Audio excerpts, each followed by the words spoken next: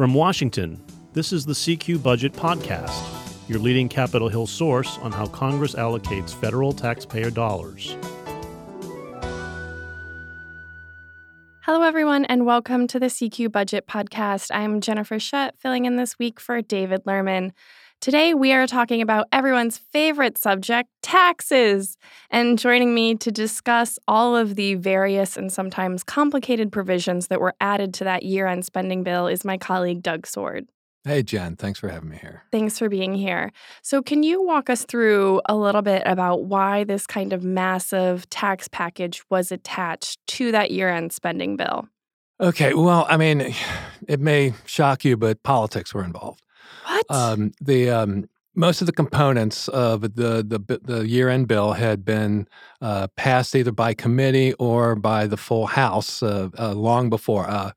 For instance, a large collection of pretty modest retirement savings proposals had passed 417 to 3 in the House in May, and then didn't go anywhere in the Senate. The Senate just held on to it for the year-end talks, and it wound up. No one was against that package, but it wound up being a feature of the year-end bill, and also there was this dance all year long between House Ways and Means Chairman Richard Neal and Senate Finance Chairman Charles Grassley over the tax extender package, which was a collection of. Well, it wound up being 32 tax breaks, most of which had expired at the end of 2017. So renewing them doesn't exactly do a whole lot to incentivize anybody, but there were a lot of industries and groups that wanted these extended.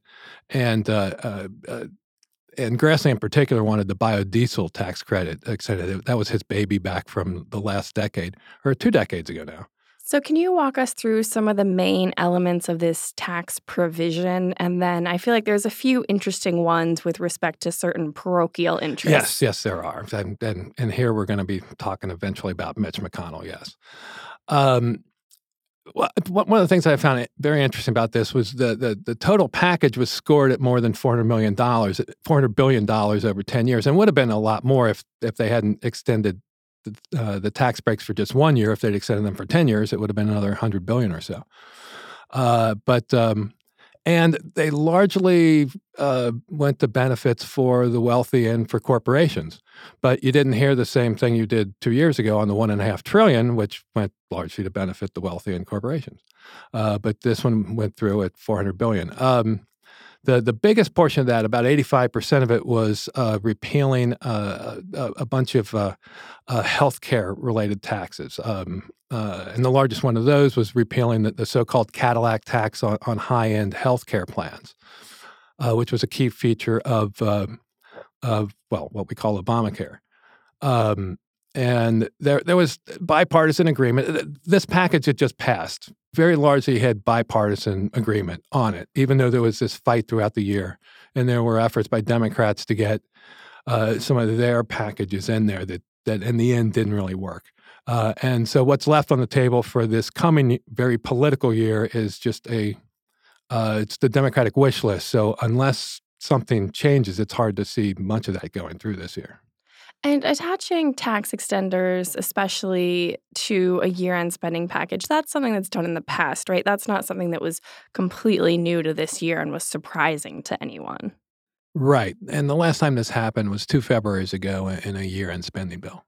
So this is just kind of throwing everything in the blender and then voting it through Congress. Well, I mean, just look at the retirement savings bill, which passed overwhelmingly in the House and sat in the Senate.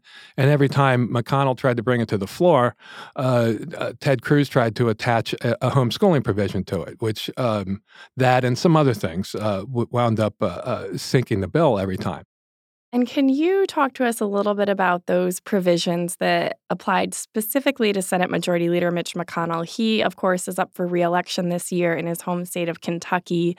His polling numbers there aren't great, even though it is highly unlikely that any Democratic challenger could actually oust him. These types of things are still very important for any senator running for re-election, but especially for one of your top sort of leaders in either party. There were 3 things in there that I'm certain that the Senate Majority Leader was happy were in there and may have had a great deal in doing to get them in there. The first was in his tax extender bill, actually it was Mike Thompson's tax extender bill, they left out a provision that allows people who own thoroughbred racehorses to expense those horses over 3 years, which is the basic lifetime of a racehorse. Instead, that provision had expired at the end of 2017, which would have required owners to expense over 7 years, except that the new 2017 tax law allowed them to expense them all in 1 year. But nonetheless, the thoroughbred racehorse industry still wanted that 3-year option. And Neal had left that out of the package that had passed his committee in June, and McConnell had noticed that. And during some reporting this year, we were told that it would be in there at the end of the year. And sure enough, it was in there at the end of the year.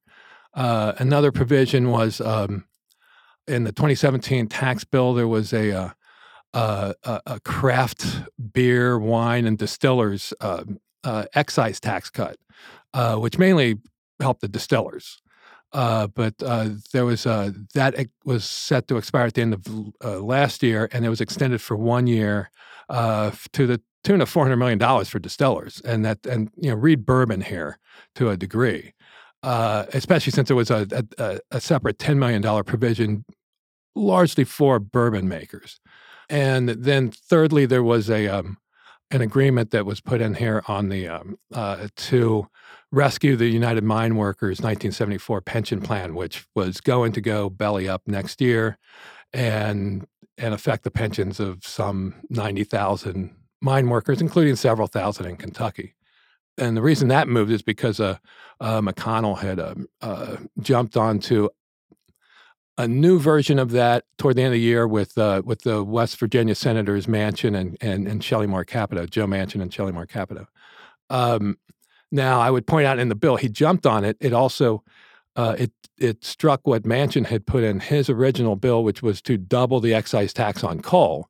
And Manchin had taken that out in order to get McConnell on it. But the doubling of the excise tax on coal was in the final bill. So that I was surprised that Republicans went with that, because that proposed doubling is what killed the tax extender package 2 Decembers ago. And so all of this just happened a couple weeks ago. We are now in 2020, looking ahead to a sort of shortened congressional calendar.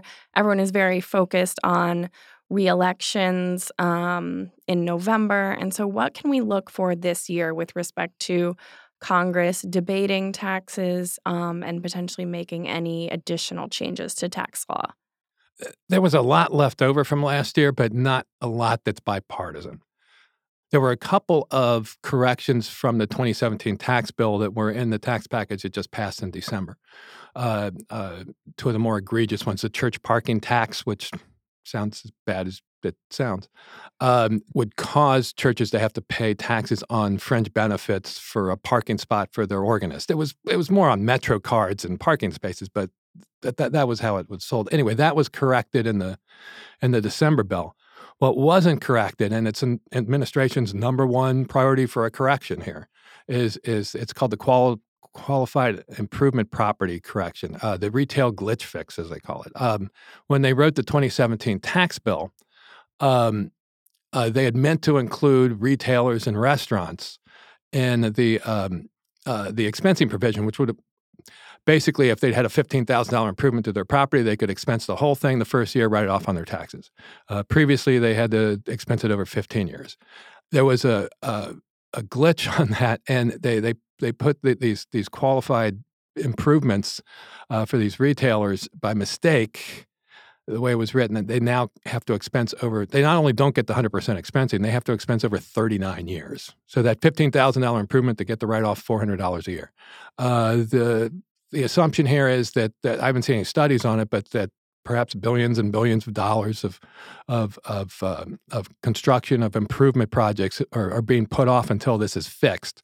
So we have another year of these things being put off, which will probably put great pressure for this fix to occur. And that's the only thing that's really out there to push Republicans. Although I would point out the House bill, the fix, has 300 co-sponsors, and about half of them are Democrats. So it's a hard thing to move all these other options on. And I should talk about the other options, which are Democrats want And keep in mind, a lot of these other options are already in the Democrat presidential tax plans, including the refundable tax credits, an expansion of the earned income tax credit and the child tax credit, and Social Security fix.